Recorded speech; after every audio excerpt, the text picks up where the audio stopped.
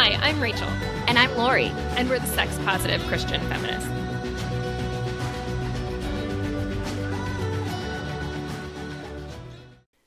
Hello, and welcome to another Tuesday morning with the Sex Positive Christian Feminists. How are you doing today, Rachel? I'm good. I'm rocking it out with my holding my microphone because there wasn't a place to put it. So I was just telling Rachel before we started crooning. recording. I was like, you look like a pop star. It's perfect. Exactly. How are you doing? I'm doing good. Nothing too crazy. I have my coffee, and so everything is okay right now. So it's good. Today we are going to be talking more about masculinity and femininity. Specifically, we've talked a little bit about gender essentialism. We've talked a little bit about the problems with complementarianism in the evangelical church, and the ways that can mess up our understanding of gender, and also I think in Catholic teaching as well, how we put femininity and masculinity into the roles of women and men, and how that can cause problems. So I'm going to talk a little bit more about that and what masculine and feminine energy is, what Rachel and I understand it to be, and how that influences us as feminists, and also for Rachel talking a little bit more about how that influences sex and sexuality and things around that. So yeah. So Rachel, what is femininity and what is masculinity for you? Okay. So as soon as we thought about this topic, my first gut instinct was to be well, it's sort of socially constructed, right? So if we think about the traditional ideas of what it is to be feminine or what it is to be masculine, we are sort of just dichotomizing the universe, right? So, and obviously this isn't just in Western culture. We also see this in traditional Chinese medicine with qi and with yin and yang versus those two things versus each other. And yin energy is more feminine energy. It's associated with the moon. There's more receptivity, that kind of thing. It's cyclical, where there's a death and rebirth cycle. And so it sort of is in the same sense as the moon, where there is something there of waxing and waning. There's a growing, and then there's a going back to the darkness and just sort of fluctuating in that space. Whereas masculine energy or yang energy in traditional Chinese medicine is more so, and Taoism, is more constant. It's related to the sun. It's related to maleness, and more of an outward energy, a giving energy, and action oriented rather than sort of perception oriented. And I think that when we look at it, it's very clear that we as human beings like to tell stories. That's part of how we are as humans. And one of the stories that we tell ourselves is that there's these opposites that have to be created in order to make sense of things. I mean, we look at this even in the story of Genesis with Garden of Eden, where it's what happens after Adam and Eve eat the fruit. It's this. They receive the knowledge of good and evil. They receive the knowledge of what it means to be separating things into opposites. And I think that concept of masculinity and femininity is one of those ways in which we as humans separate things into opposites. And whether or not that's a real thing that we need to perceive into and live into, or if it's something that's just completely made up, is up for each of us to figure out and to determine in any moment, whether or not this is a construct that's being useful to us or if it's not being useful. And that's kind of a little bit of what we're going to talk about. But Lori, I'm curious, how would you define masculinity and femininity? It's interesting because I agree with you that I think a lot of parts of how we talk about this are within constructs. But I also think that we exist in a world of constructs. Podcasts are constructs. The internet is construct. Money is a construct. All these things that we do constantly are constructs, and we do or we use these things in various different ways to help make sense of the world, kind of like you were talking about. And I think the problem comes when we understand masculinity and femininity in ways that are stagnant, which I think we talked a lot about in our podcast on gender essentialism. So go ahead and check that one out. When we make these things stagnant, that's when they can be really detrimental, because then we're creating rules and dogmatism around this construct instead of creating liberation and freedom around these constructs. So, yeah, I think most things that are liberatory are also constructed by human beings as well. Protests are constructs as well. So we have to be able to see constructs as a tool, not necessarily just always a bad thing. I think of masculinity and femininity, I look a lot back at the ways that it's historically been understood and how that's changed and evolved, and then also what's been constant.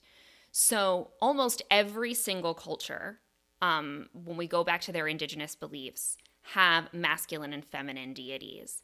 They have the goddess of, the god of, and these two energies interact with each other in various different ways that cultivate creation and life and their ways of understanding the world. And like you talked about the moon and this waxing and waning energy and things moving around the moon, well, one of the reasons the moon is oftentimes, very often, a goddess, and even if the dominant deity of most cultures is a male god of the moon, there is still a feminine sub-goddess or demi-goddess or something along those lines around the moon as well, because often the women in those societies had a cycle that lined up with the moon, because a woman's 28-day cycles, which used to be way more commonly 28 days. It's changed because of processed foods and technology. Light pollution. Yeah. So many different reasons why. And ladies, maybe we could bring on an expert about this, but I have been synced up to the moon. You can do that again. But it's a process, and it's true. It's possible. But this relationship that women had with the moon, and by that I mean what we would call cis women today had, or people with uteruses had today, they associated that with the moon. And so because of many of those cultures, because we didn't have necessarily the same concepts of gender that we have today, that was associated with the feminine aspect of the divine. But when we look at those divinities, they also had many other energies or traits that were feminine. They were life-giving, cyclical, drawing things in, like you were talking about, internally moving, the associated thing with nighttime being a time of like quietness and pulling back. These are things that are associated with femininity, whereas masculinity, again, often associated with a god. You have Apollo, you have... Of course, I can only ever think of one god now that I'm on the spot, but there's so many sun gods. And these are consistent gods. These are consistent deities. There's also an energy of action connected with these male deities and getting things done and doing, whereas there is a passive energy with these feminine deities. And I think that since we see those consistencies globally, I think that there is a truth that there is something about these ideas that are intertwined with something. And I think it's not necessarily saying that all good women, because like fuck that term, like all good women like are feminine, all good men are masculine, and you want to take on these traits. But I think it's more understanding that these are something that our ancestors have gained and gleaned wisdom from, and how can we continue to gain and glean wisdom from these ideas, and also incorporating this into our newer understandings of gender around gender inclusivity and non-binary and things like that, because they also had those understandings as well. Yeah. And to go a little bit more into what Lori was saying about like the drawing in, we've talked about this before, but Layla Martin sort of associates masculinity with radiant energy, because sometimes it can be very like triggering or just isolating for people to hear masculinity and femininity, especially if they're like queer and don't identify necessarily with one or the other. But this idea of having magnetic energy where you're drawing people in as more of a feminine thing, and radiant energy moving outward, you taking up more space, being more of a masculine energy. And so she plays around with the words of radiant and magnetic, which I sort of dig, just because it does take us out of our gender essentialism brains, which I think can be useful. Yeah. I also think it is useful as well, though, to understand that we all have moments of masculine, feminine, radiant, or magnetic energy, no matter how we identify. And I was thinking about this yesterday because I was doing my nails, and I was thinking about how there are masculine ways of doing your nails and there are feminine ways of doing your nails. And just because we associate painting my nails this beautiful, like, ballerina pink, which I guess doesn't really look like that under the lighting, but like, I can paint my nails in a masculine way, pink, or I can do it in a feminine way. And when I think about action versus pleasure, which is one of the other distinguishing actions that I think of around masculinity and femininity, I think of, like, I was in a show where I had to have my nails painted for the show. And so it was like, okay, like right before, like, that day, I had to go, I had to get my nails done. It was like on my to-do list. It was an action item. It was something I needed to do. And I just did it every day before the show. Check. Masculine way of doing your nails. Feminine way of doing your nails. Like, I really just need to take care of myself right now. So I'm just going to, like, pause. I'm going to put on a really beautiful lotion. I'm going to paint my nails. And, like, oh my goodness, this color, like, makes me feel so good. And, like, I just feel so beautiful about this. Similarly, there are extremely feminine ways of playing sports and very masculine ways of playing sports tied into that as well. And so I think, like, when we put masculinity and femininity into our genders, or, like, say, like, only, like, gay men are feminine and, like, lesbians are masculine, or trans women are feminine and trans men are masculine, and women, cis women are feminine, and things like that, then I think we're stepping into the same limiting structures that I would love to see us break out of, because I could fall into, like, a very feminine woman, but I have very masculine, very, very masculine moments in my life. And those are important to me. And I think back to, like, even as a small child, feeling like I wasn't feminine enough because of the fact that there were parts of me that were more masculine as we define them in our culture. And so specifically, like, one of the things that I'm thinking of is I've always been that person that, like, stands up to authority. I have never respected authority very well. It's not something I do now. It's not something I did when I was 6. If I have a logical, rational reason for doing something differently, I will explain that to the person in charge and be like, this way that you're doing this does not make sense to me. And that feels really masculine. And I've never been the person who's, like, who feels super quiet or feels like I'm super contained and very much, like, whatever. And so it's been always really hard.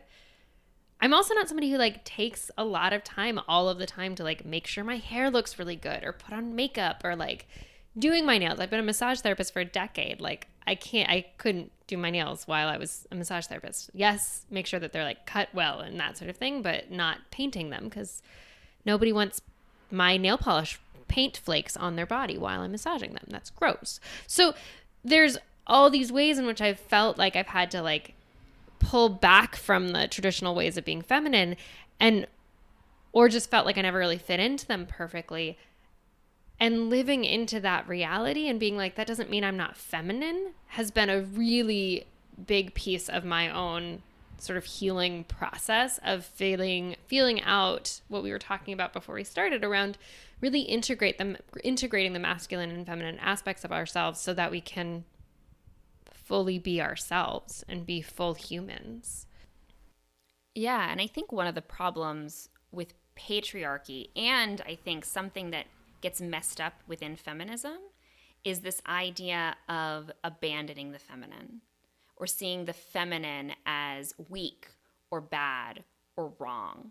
And then the feminine becomes something that we can abuse, oppress, over-sexualize, and demean, instead of letting the feminine be something that is full and liberated, in the same way that, like, I talk about in my work, like, liberating the goddess and, like, allowing, like, the divinity of the feminine to flourish instead of having it seen as something that is limiting or weak. And so it's like this catch-22, because in contrast, I was an extremely feminine girl. I did stand up to authority a lot, but at the same time I was like, how many dresses can I wear and how many sparkles can I put on it? And that was seen as like sweet and cute until a certain age, and then I was told that I had to like get a cap on it because it would be seen as sexual, or it would be seen as too big or too loud, or was a problem to be too feminine, because then that was immediately a sexual invitation. And to me, I find that very fascinating in hindsight, because I think when I also started becoming a feminist, I also felt that my femininity was maligned, where it's like makeup was suddenly terrible, curling my hair was terrible, fashion was suddenly terrible, and I was confused because it felt like those were full expressions of myself. I never saw those things as oppressive. In fact, I felt growing up that it was that part of me was also still oppressed. And learning that embracing femininity and our masculine selves and seeing those as like full expressions of who we are, no matter if you're a man or a woman, again, no matter where you fall in your gender spectrum or in the gender spectrum, is sacred and good and part of what it means to be a full human being. Exactly. And I think what you said about like being too, like taking up too much space and having to see your body as something that's dangerous or something that could make you not safe. And those two things like super, super resonated and are super important, because like, yeah, my taking up space shouldn't be something that's seen as not okay. And I think a lot of women still, like, we struggle, even if you're feeling empowered or whatever, to feel like you can take up as much space as you want to take up, whether that be with your expression of emotions in a relationship or what you decide to wear as you walk down the street. I mean, I've felt this a lot going from New York City to Boston. Is in New York, like, whatever, I'm going to wear the like brightly colored dress that's backless and is short, and like know that people might look, but ultimately I'm just going to get lost in the sea of millions of other people that are walking down the street and things that are equally interesting. Whereas in Boston, that's not really a thing. Like, people are not dressed super, no offense, Boston, are not dressed like super fashionably, and certainly not in a way that it like wants to draw attention usually. They're like with the styles that are out there, but it's not like everyone's trying to be their own unique aspect of that.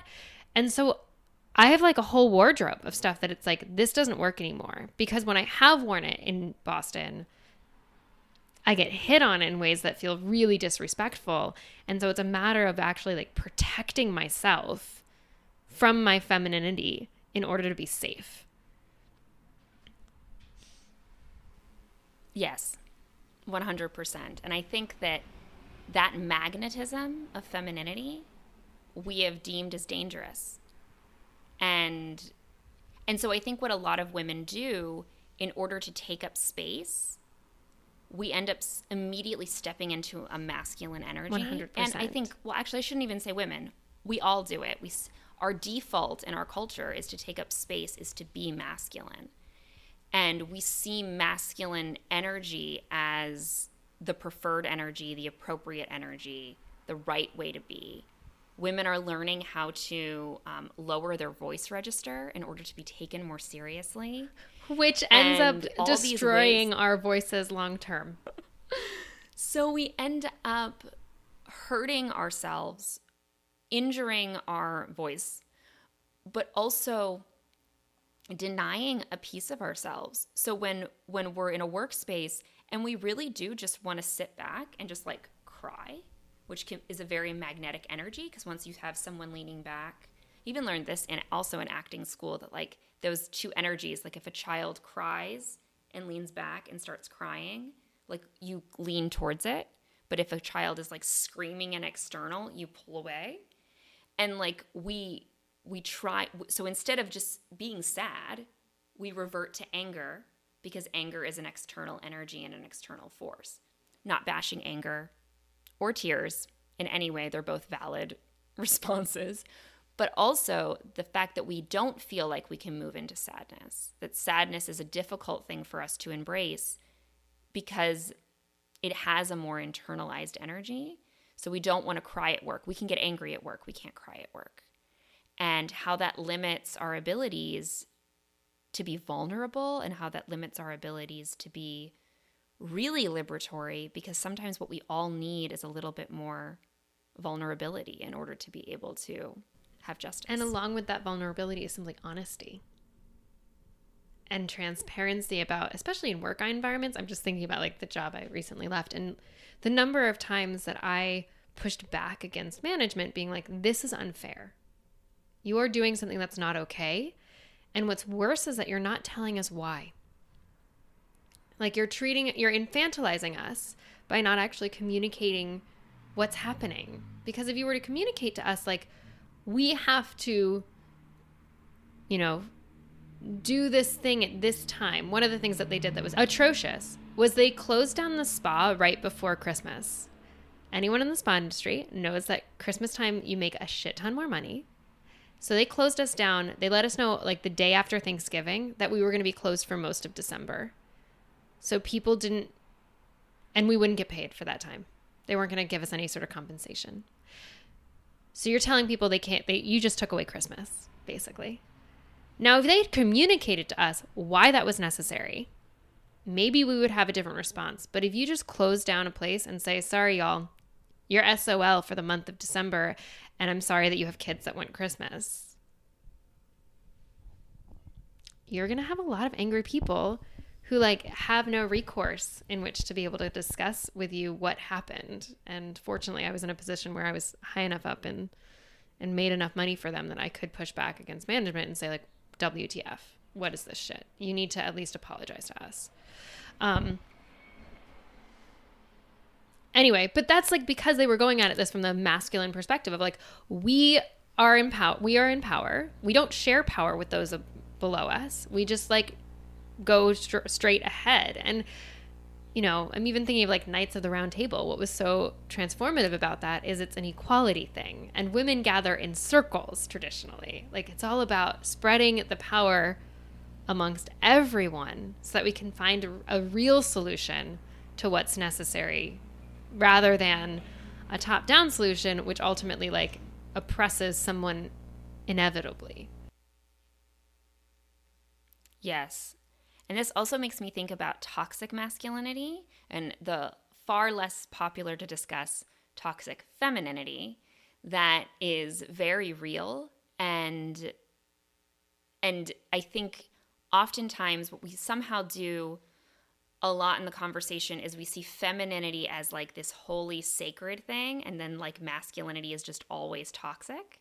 And then what I'm also sometimes seeing is then cis straight men feel like they have to embrace their feminine side, and then now it's almost like an abandonment of good, beautiful masculinity.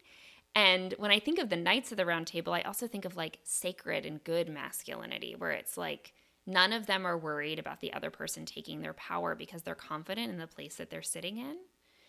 And that's what made me think of that in terms of, because also there's toxic masculinity, which is hierarchical, which does require, I'm in power, so you have to listen.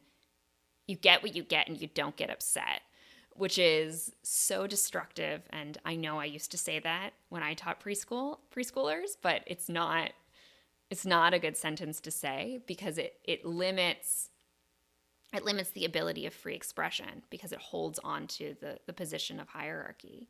And then you have toxic femininity, which is I immediately just think of Regina George, this idea that, you need to have women picking at each other for not being pretty enough, for not being cute enough, for women competing for the man and pushing one another down and not being connected and supportive of each other. So we have these two shadow sides of the energies as well that can be really destructive. Yeah, the other aspect about toxic femininity is also the manipulative qualities. right? So like there's not just like between women nitpicking and being, Regina George to one another, but also this idea of I can get what I want from somebody else if I seduce them into it. And there's a manipulative quality. And as somebody who definitely exploited that in my 20s, it's real. Like that's something, and it's also something that's like valued in a way. It's seen as powerful to be able to do that, which is questionable. It's interesting to me because despite the fact that I think there's this Jezebel that is critiqued in a lot of Christian spaces, I also feel who I feel like her caricature, even though Jezebel in the Bible doesn't do any of these things, she literally doesn't do anything besides be a queen who kills priests, which I'm not like pro killing priests either, but like she doesn't really do anything like toxic in terms of femininity. She's associated with toxic. I think we would put those labels of toxic femininity on her archetype, I guess. I also see this encouraged so much in complementarianism, is to use your sensuality to get what you want from your husband instead of using communication and the phrase, I need or I want. And to instead And I think even in certain more like empowering for women's spaces, it's still this idea of convince the man that your idea is theirs. Yes. So even if you are communicating your need, it's like they need to know that it's their idea first. It's like, no, they can handle taking in somebody else's idea and choosing that as well. Yes. And if they can't, they're insecure in who they are as a person. And you should run. Right. And I think this is also one of the reasons why we need to talk about toxic femininity so much more, because I think it just makes women and femininity in general like far less powerful, because it immediately puts it it comes out of a place of weakness and it puts it in a position of weakness. To feel that we need to use it, well, first of all, to use sexuality as a tool to get what you want is reducing the feminine to the sexual instead of the goddess, the moon, the creatrix, the divine mother, and all the energies that embody in that. And it's also, what was the other thing I was going to say? It also assumes a power of the masculine over the feminine, that you need to get something from the masculine in order to thrive. And I think that also creates a problem, because the feminine doesn't need the masculine any more than the masculine needs the feminine. So that's also the problem. Yeah, part of what I'm thinking of, or the question that keeps arising is, okay, cool. So there's like these different ways of being masculine and of either being masculine and getting power or being sort of a toxic feminine and getting power. But what would be like the healthy feminine way of having power? Attracting. Being extremely magnetic and being extremely attracting. Not attractive. I'm not saying like looking like Giselle on the cover of a Chanel advertisement, even though she looked beautiful. But being attracting things and trusting that things are coming your way, and that like it's a leaning back and like letting. And I think a masculine is a moving forward and taking and doing, and not taking in like a stealing, but like moving forward. And I think that can look so different in so many different ways. But I guess I'm trying to think, I guess I'm thinking of it in like terms of like, the only thing I'm thinking about is marketing. Like, like there's a conversation in marketing about like masculine ways of marketing and feminine ways of marketing. And like they talk about in marketing, they talk about the two ways you can convince someone or you can attract someone. And I guess maybe this is problematic because it's capitalistic, but still I think it's useful. Think about like a Coca-Cola commercial or a soda commercial where like somebody, like you hear the pop and then like you drink and it's like everyone's thinking like, oof, I could really use a soda right now. That is drawing everyone in to Coca-Cola and making them thinking about Coca-Cola. It's not manipulating you. It's not doing anything wrong. It's saying like, look at how fabulous this is. Don't you want to join? Whereas somebody coming up to you and being like, Coca-Cola, $1, two for $1.50. That is like a masculine way. It's not necessarily like forcing you, but it is, or manipulating you or abusing you, but it is also like being very clear that like this is available. Do you want it or not? I love that. As somebody who markets things, I love that. As a human being who very much, like there's an aspect of the attracting energy that you have to have faith. You've got to have like a very, very deep trust that what you want will in fact like come toward you, and that and this gets a little bit into like a weird law of attraction thing. And I generally don't like law of attraction because I think it can be very problematic, especially when we're looking at the kinds of economic disparities that we see in our culture. But there's a way that like putting yourself in the space, like literally the place that you would need to be in order to get the thing that you want or desire, and then additionally doing things that will draw it toward you, feels very much more, it feels very faith-based. Like there's a lot of just faith in the universe, faith in God, that things will be provided for you as you need them. And that it's not, you don't have to work so hard to get the things that you need. But I do think that there is this thing about when we sit back and trust that like things are okay, that we can actually live a much more rich and fuller life when we trust that the pieces are in place, and that the pieces that we couldn't put in place will be gifted to us in a way of faith. But I also think this is where the masculine and feminine balancing within ourselves is required.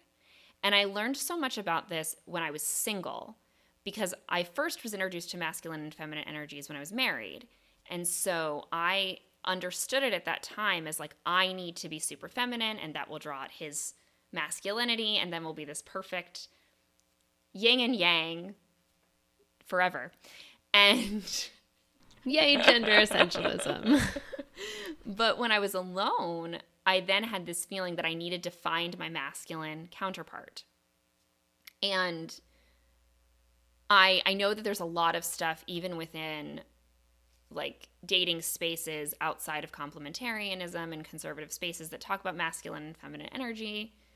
And I'm not like necessarily fully critiquing it because I don't fully understand everything that they're arguing all the time. But I also think there is a reality of like owning my own masculine energy as a single person and like being my masculine counterpart. That was really beautiful for me to be able to step into. I am my provider. I am the person who does the masculine action things that I guess are the action, task-oriented things, the things that don't give me pleasure but need to be done. And this probably varies for a lot of people, but the immediate thing I think is paying my taxes. I hate paying taxes. Not that I don't, like, no one likes paying the bill. Like, I get that, like, no one likes doing that part, but, like, I genuinely, like, going, like, as a business owner, like, just even, like, the monthly managing my receipts, it drives me crazy. So, like, but I'm, like, stepping into those roles of, like, getting the oil checked, getting the tires rotated. Like, these are things that I think we associate with men, and I'm not trying to say that they are men, like masculine because they're tires and cars and taxes. I'm trying to say they're masculine because they're action oriented. Like, just like as I'm saying this, I'm realizing that some people might associate these things with men. Right. Darning your socks would be another option. Yes. You know, like, it's like the idea of like, you know, that you have, I, for example, recently tore a pair of leggings on like a random piece of furniture in my house. And I'm like, I need to fix that. Masculinity. That action of being like, I need to fix the thing is right. masculine. Whereas the feminine is, so when a masculinity is holding space for the feminine, it's saying, you need your socks darned. I'm going to darn your socks for you. Ironically, I also taught myself how to darn socks around this time in my life as well. I'm going to take care of the needs so that the feminine can thrive, so that pleasure and joy, so that I can lean back. So like then me leaning back and having a whiskey in front of the fire, which we may associate also with masculinity, was a feminine moment for me to be able to just lean back because my masculine took care of everything. My masculine paid the bills. My masculine was doing all these things. And once I was able to create that balance for myself, then suddenly I felt like Lizzo, like I'm my own soulmate. Like I got this. And this freeing energy that I also think men need to embrace as well, or people who consider themselves masculine, like embrace your femininity. Accept that like smoking a cigar and having whiskey and like watching the sunset is a very feminine thing to do, and like celebrate that your masculine self created that for you. Like what a beautiful gift. Part of what's coming up for me is I'm thinking about my way of dealing with time. So in the Myers-Briggs, I'm a very strong P, which means I'm a perceiver of time versus a judger of time, which is the other option. And a judger of time is the sort of person that like wants to have like the to-do list that's very clearly delineated, like 9 to 9:30 I do this, 9:30 to 10 I do this, 10 to 11:30 I do whatever. And they actually follow that structure. Somebody who's more of a P is going to be like, time is sort of a thing that I have to deal with, but I've got like these 3 things I want to get done, and I want to sort of like do them in a way that feels good to me, and like do them at the times that seems to function best. So I know in the afternoon I like to do this kind of work, so I'm going to do that in the afternoon. But if it bleeds into the evening, maybe that's what it's going to do, and there's just more fluidity in that.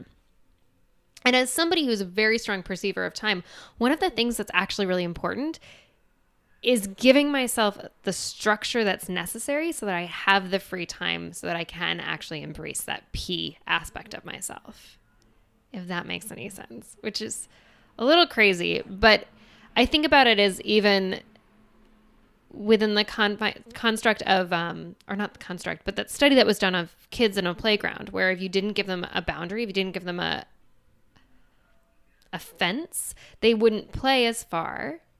But if you gave them a fence, they would play up to the fence. And so similarly, like that fence is a very masculine thing, but it allows for the freedom and the chaos that's very feminine of all those kids playing out to the fence. So similarly in my own life, being able to really be strong with my boundaries of time actually allows me to have more freedom to play within those boundaries.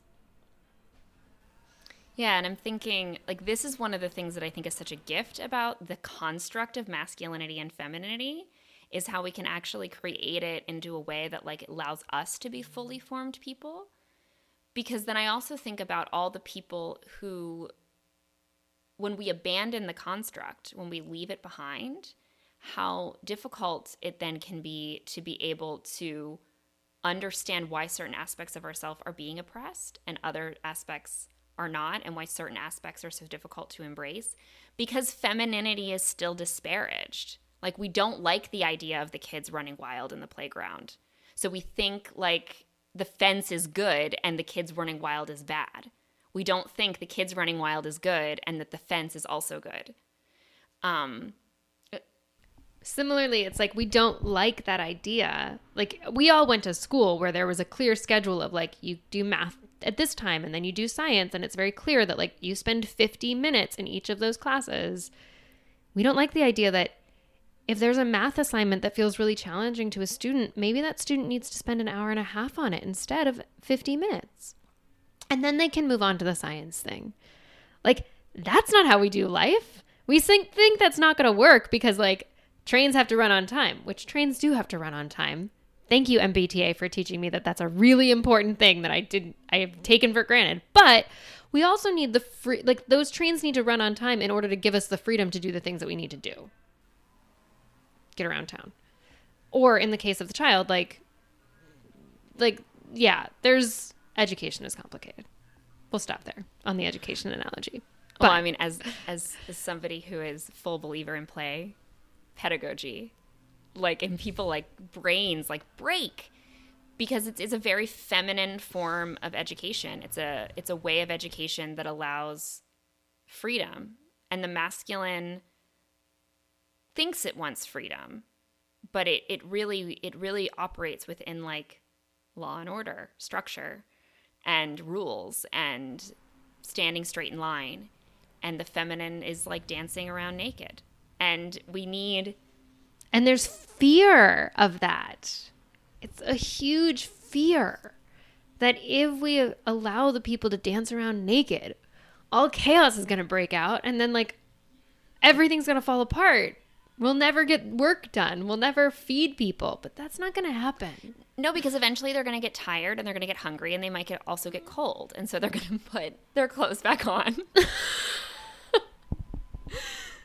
And they're going to make a fire and they're going to make dinner for everybody. Yes. And there'll be a line. Healthy Feminine takes care of everyone. And there'll be a line for everyone to get their food. And there'll be some type of masculinity in the order if we create space for the femininity.